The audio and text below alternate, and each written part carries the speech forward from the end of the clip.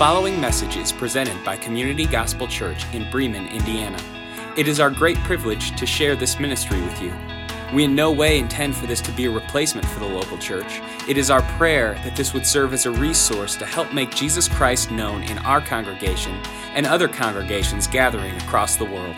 For more information about Community Gospel Church, visit www.communitygospelchurch.com.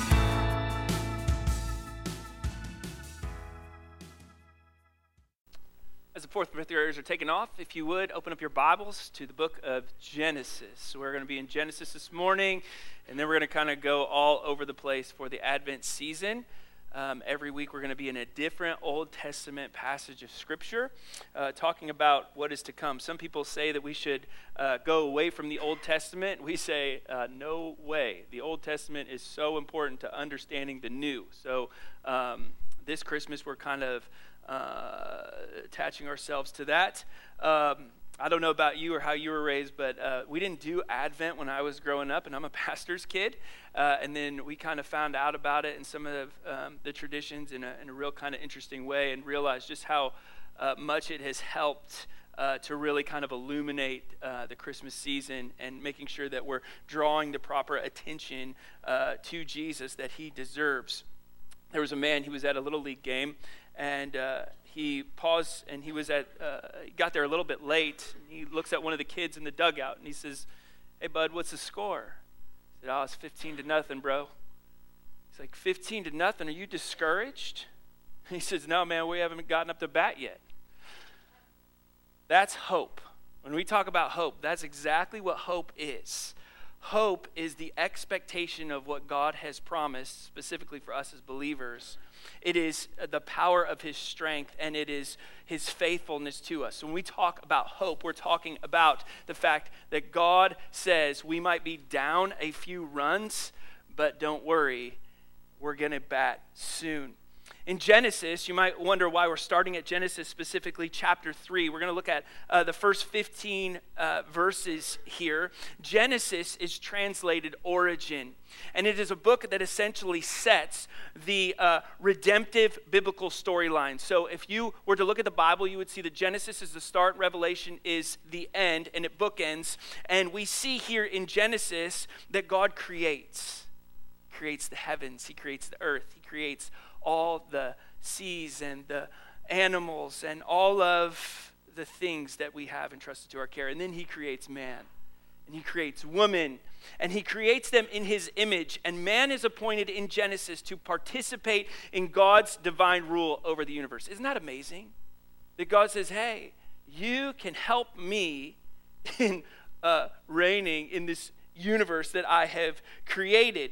And so man is given what we call free will. He's able to choose. He can either do what God wants him to do and experience God's blessings, or he can define good and evil for himself, and he can do the exact opposite, bringing upon destruction upon himself. And if you've ever read Genesis, you realize that man chooses to not honor God. He chooses his own destruction by disobeying God. Now, in the first 11 chapters of Genesis, you're going to see that repeated theme of rebellion, going against what God has commanded, and then God helping his people by giving them a second chance and a third chance and a fourth chance and a fifth chance. And he constantly says, I will redeem you even though you have sinned against me. It goes from the garden to Cain and Abel, the first murder, to the flood, to Babylon, and it continues. And God essentially says over and over again to humanity, I love you and let me help you. But for some reason, we reject God. And so God says, hey, last-ditch effort. Here's what I'm going to do. I'm going to send a wounded victor, a Messiah. I'm going to give you one individual that's going to defeat evil. His name's going to be Jesus. He's going to be the hope for humanity that has come. First Advent. Advent means coming. And then he is going to come again. That is the second Advent. So we go into Genesis chapter 3, and in Genesis chapter 3, let's pick it up at verse 1, and we'll see what happened. This first verse is why my wife says that snakes are of the devil, because the serpent is cursed, okay? So that's a whole nother sermon for another day, how you feel about snakes. We're not going to talk about that. But it says the serpent was more crafty than any other beast in the field. He was more crafty than any other beast of the field that the Lord God had made. And so he comes up and he says to the woman, I remember when I first read this to my kids, my littlest said, "Dad, snakes can talk." I said, "Well, yeah, but then they got cursed and now they can't talk anymore. They just hiss." Did God actually say to you, "You shall not eat of any other tree in the garden"? The woman speaks back to the serpent and he says, "Well, actually God said we may eat from the fruit of the trees in the garden, but God said," here's God's command to Adam, he's going to give him the garden, he's going to give him all the things that he needs, he's going to provide for all of his provisions, and he says, "You shall not eat of the fruit of the tree that is in the midst of the garden." And no doubt it was probably the prettiest tree that was there. "And you shall not touch it, lest you will die." Now, Eve doesn't know what it means to die, but God does. And the serpent says to the woman, "Whoa, hold on a second, you won't die?" He speaks to her inadequacies. He speaks to the fact that she doesn't know things. "For God knows," the serpent speaking in verse 5, "that when you eat of it, your eyes are going to be opened and you will be like God. You will know good and evil." There's them choosing for themselves instead of relying on the dependency of God. "So the woman saw that the tree was good for food," she stares at it, "and that it was a delight to the eyes, and that the tree was to be desired and make one wise. And so she sins by first touching it," because she takes the fruit. And then her second sin is that she eats the fruit. And Adam is standing right next to her. Oftentimes, we think that Adam is far away, but he's right next to her. And a woman without clothes is offering him food, and so he eats. And then the eyes of both of them are opened, and they knew that they were naked. And so they make the first clothing. They sew fig leaves together, and they made for themselves loincloths. And then they heard the sound of the Lord walking in the cool of the day. And the man and the wife hid themselves from the presence of the Lord among the trees of the garden because they were ashamed. And the Lord God calls out, now notice here, this is so important for us as we study what it means for Jesus to come to us. Because religion will say that man is searching after God, but being a believer in Jesus Christ, we realize that God searches for us when we are lost. Look at this. He comes up to him and he says, "Where are you?" Verse 10. Where are you?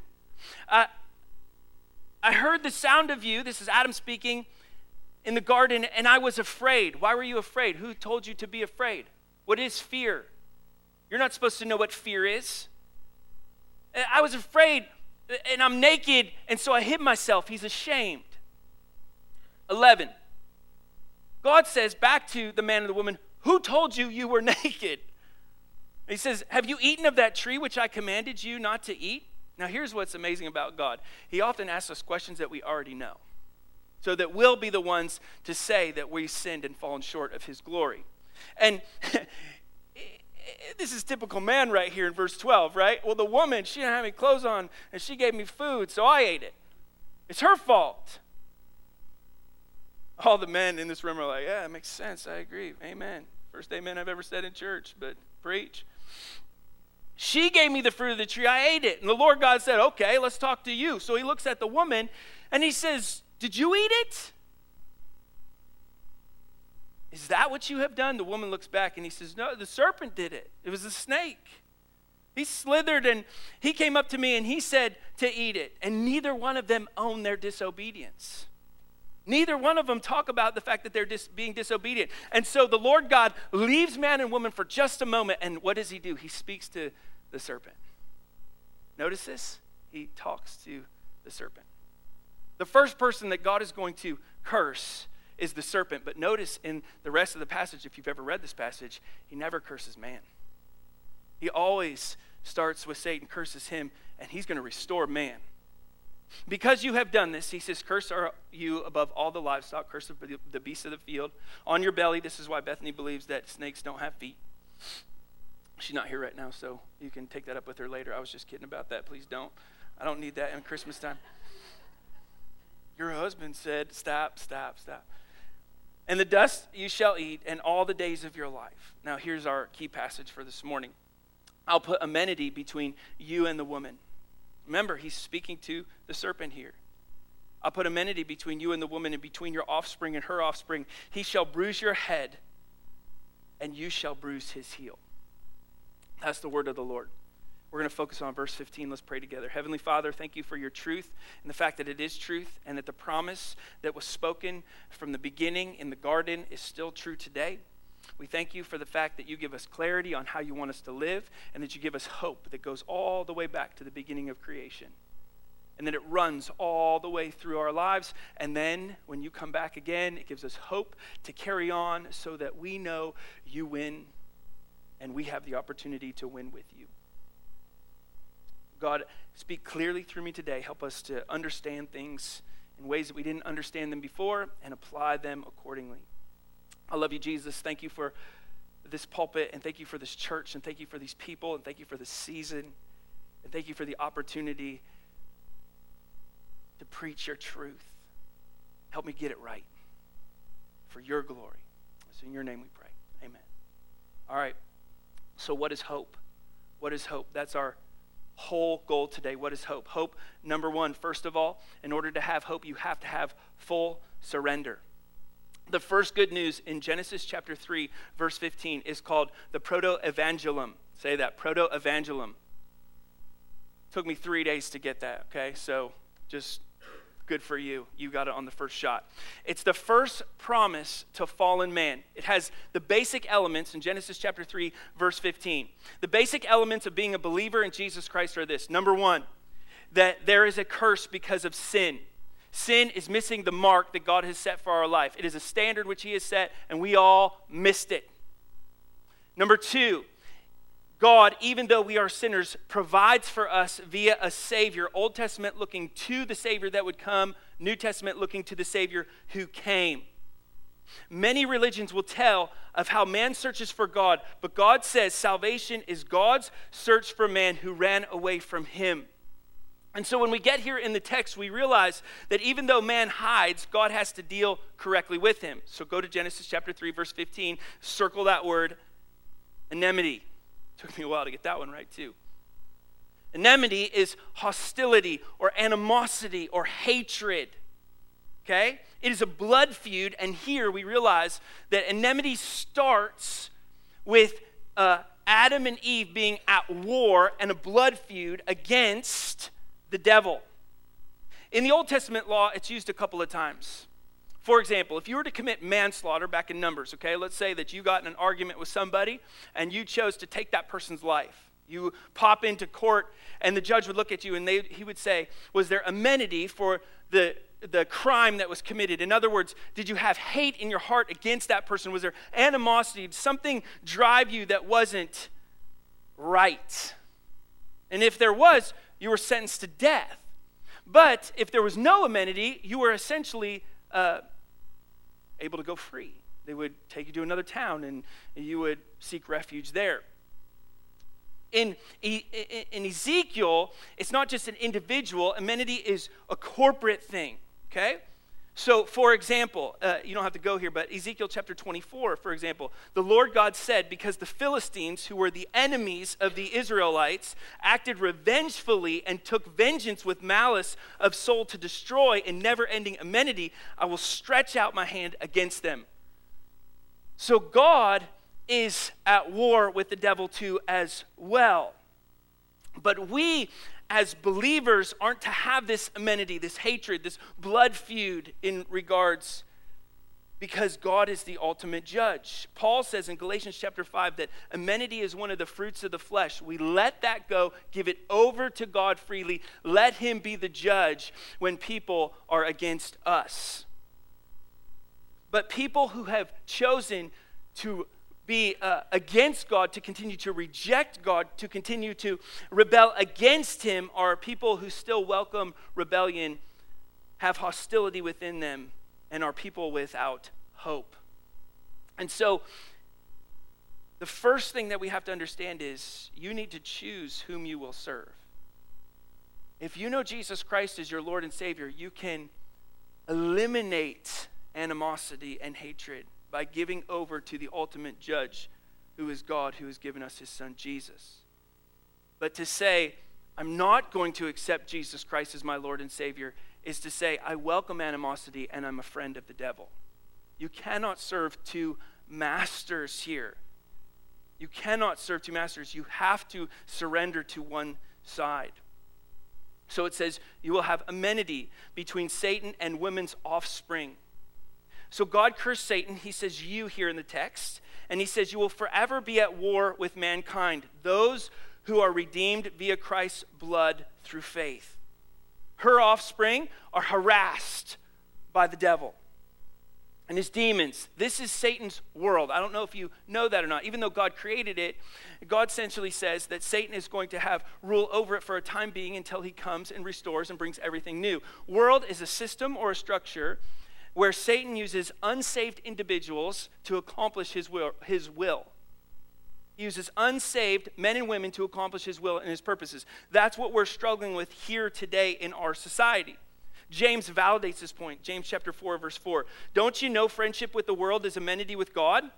Therefore, whoever wishes to be a friend of the world makes himself an enemy of God. You cannot serve two masters. If you don't know Jesus Christ as your Lord and Savior, then you are at enmity with God. You are in a blood feud against him. You are rebelling against him. But if you know Jesus Christ as your Lord and Savior, then 1 John would say, don't love this world or the things in this world. If anybody loves the world, the love of the Father's not in him. Don't be surprised, brothers, that the world hates you. Jesus says in John 15, if the world hated you, keep in mind that he hated me first. So war ceases when we surrender. Christ comes, and we're reminded of this in this Advent season, to make ultimate peace with God. He is our hope. And so the question on the table is, are you in love with this world? Because if you are, then you might be at enmity with God because you're a friend of the world. But if you're in a relationship with Jesus Christ and you know him personally, then we realize we have peace with God and we have the ability to realize that this world is not my home, I'm just passing through. This Christmas season, because of the hope that we have in Jesus Christ, we see things with eternal eyes and understand that this is just a breath. And our hope is in the full surrender of God through salvation in Christ. Now, there's a little bit of a tricky passage here. It says in verse 15, I'll put enmity between you and the woman. You're going to harass her, and I'm going to protect her, right? The offspring. But then it says, which kind of gets me a little bit, it says your offspring. Wait, Satan's got kids? If Satan has kids, I'm worried, right? Like that makes me a little bit uncomfortable here in the text. There's nothing in Genesis chapter 3, verse 15 to indicate that the sin in the garden involved any sort of sexual relationship between Eve and the serpent. Some people believe that. In biblical context, we see the Bible as an onion.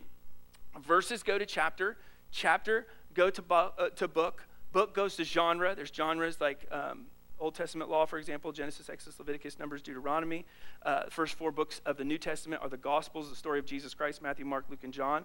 Okay, goes to genre. Genre goes to Testament. Testament goes to Bible. Okay, that's how we understand the Word of God. That's how we unpack it. And if we were to unpack it, we would say, given that biblical context, one can see this passage highlights humanity's tendency towards sin and disobedience to God, not sexual relationship with a serpent or the rise of a demonic line. What he's saying here is those who are enemies of God, in love with the world, are in essence Satan's offspring. Can you imagine dying and seeing Jesus face to face, and he says, listen, you are the offspring of the devil because you rejected salvation through Christ.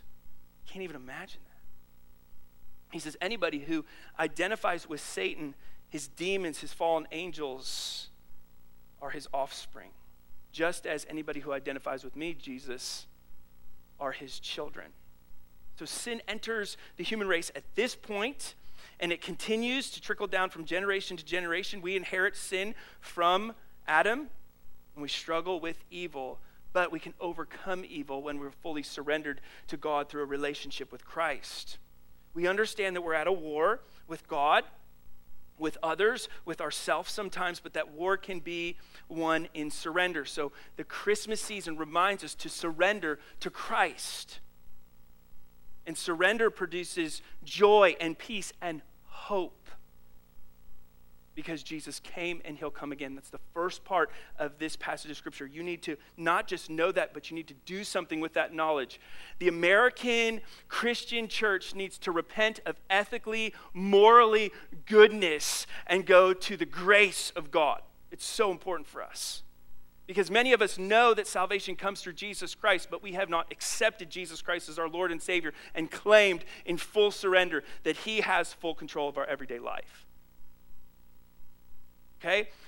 If we fully surrender to God, the second part of the verse is awesome because that produces in us godly confidence. Hope is, first of all, full surrender, and secondly, the obtainment of godly confidence. Look what it says here. The woman, not the man, is emphasized because she was the one who was enticed by the serpent. Genesis chapter 3, verse 20 says she is the mother of all living things. And just as she fell, watch how God works. He is going to restore her by bringing a Savior from her. Isn't that amazing? He says, listen, I will use woman so a Savior, Galatians 4:4, can come into the world. Just as she was deceived, she is the one also who will be an instrument of God to bring relief to the world. Jesus, Emmanuel, God with us. Now, I often wonder, why does Jesus come to us the way that he does? Mary is a normal human being, right? And yet, God the Father is the Father.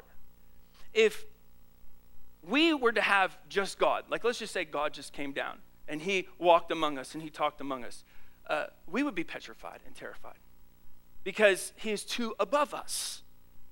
And let's just say God came to us just as a human being. So Mary and Joseph had kids, and hey, this is the Messiah, the one who will take away the sins of the world. Well, first of all, it can't happen because sin goes from generation to generation to generation. But secondly, we would relate to him too much. We'd be like, he's just like us. So having Jesus, 100% God, but at the same time 100% man, we have the ability to honor and adore a holy God, but also understand him on a level like ours. It gives us confidence that he, Jesus, the Messiah, who will crush or be crushed after being bruised. Now, this is written a little differently in the text. Look at this. It should say, you will bruise his heel and he will bruise your head. But it's flipped. So we're going to preach it the way that it's written. He will bruise your head, essentially, is the Hebrew for shumf. Say it. Shumf. You know what that reminds me of? Remember the Batman comic way back in the day? Shoom, pow, poof, bam, big old bubbles. It's exactly what it means here. Shoom, shoom. I've noticed having girls, they don't use sound effects, but boys do, right? So whenever I get the chance to hang out with the boys, I love it because they're like, I was like, hey, what'd you do today? Well, first we're in a car. And then all of a sudden, we got an accident. Right, that just cracks me up. Girls are like, well, I'm like, oh, okay, here we go. He will bruise your head is speaking of the Messiah coming from the woman foretold to wound or crush Satan's head. Now, Satan's head is meaning influence. Again, he is the one who influences the world.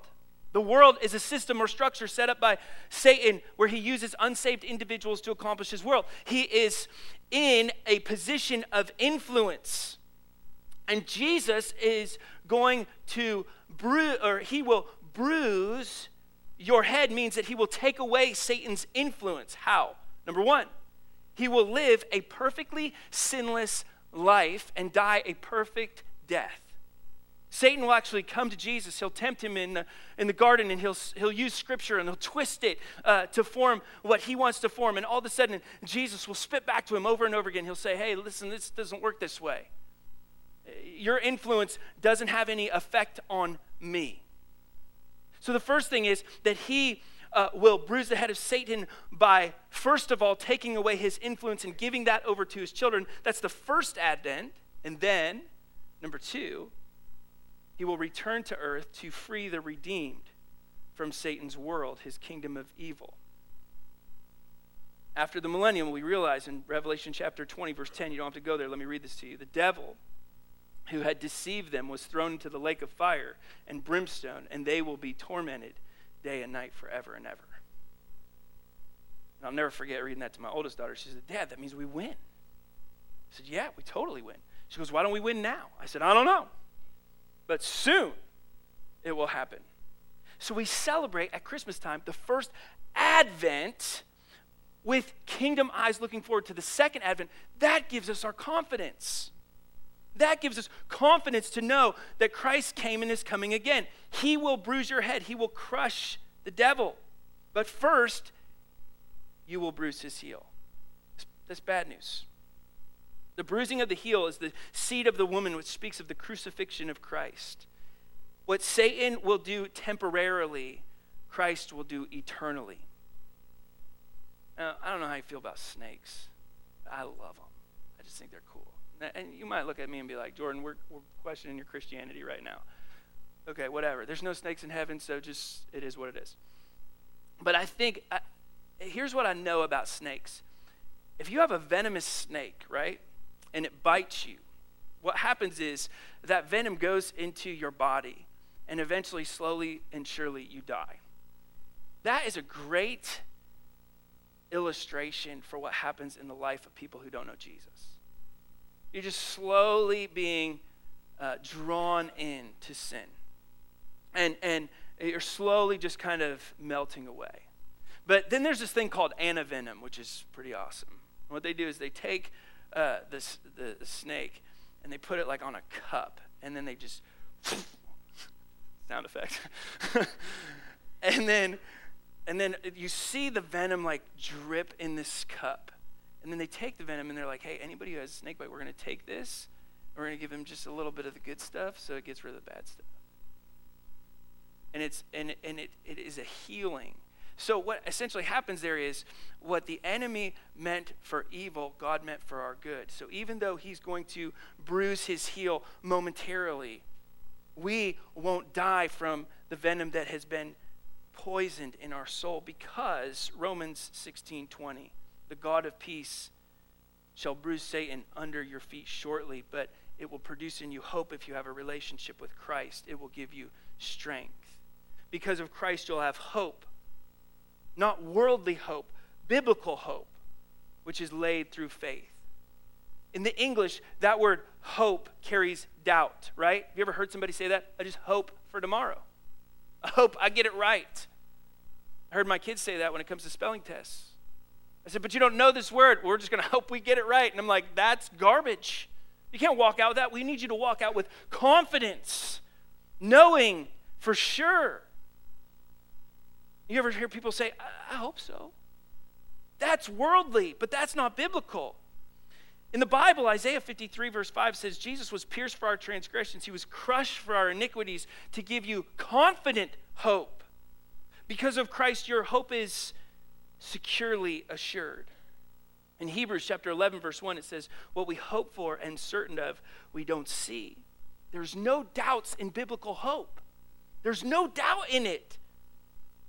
Biblical hope is confident expectation and assurance based off a sure foundation of joy and full confidence. Let me put this into words that you can understand.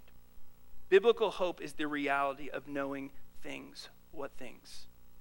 Biblical hope is knowing that when you students are bullied at school, that God one day will be the judge, and that he will right the wrongs that you suffered. Biblical hope is that when you are unsure about the future, college students, that God will provide clarity and answers the more that you spend time in his word. Biblical hope is when you who are single have been praying over and over again for a spouse, that on dates God would give you wisdom and discernment to know that what you are doing is according to his word and help you stay pure.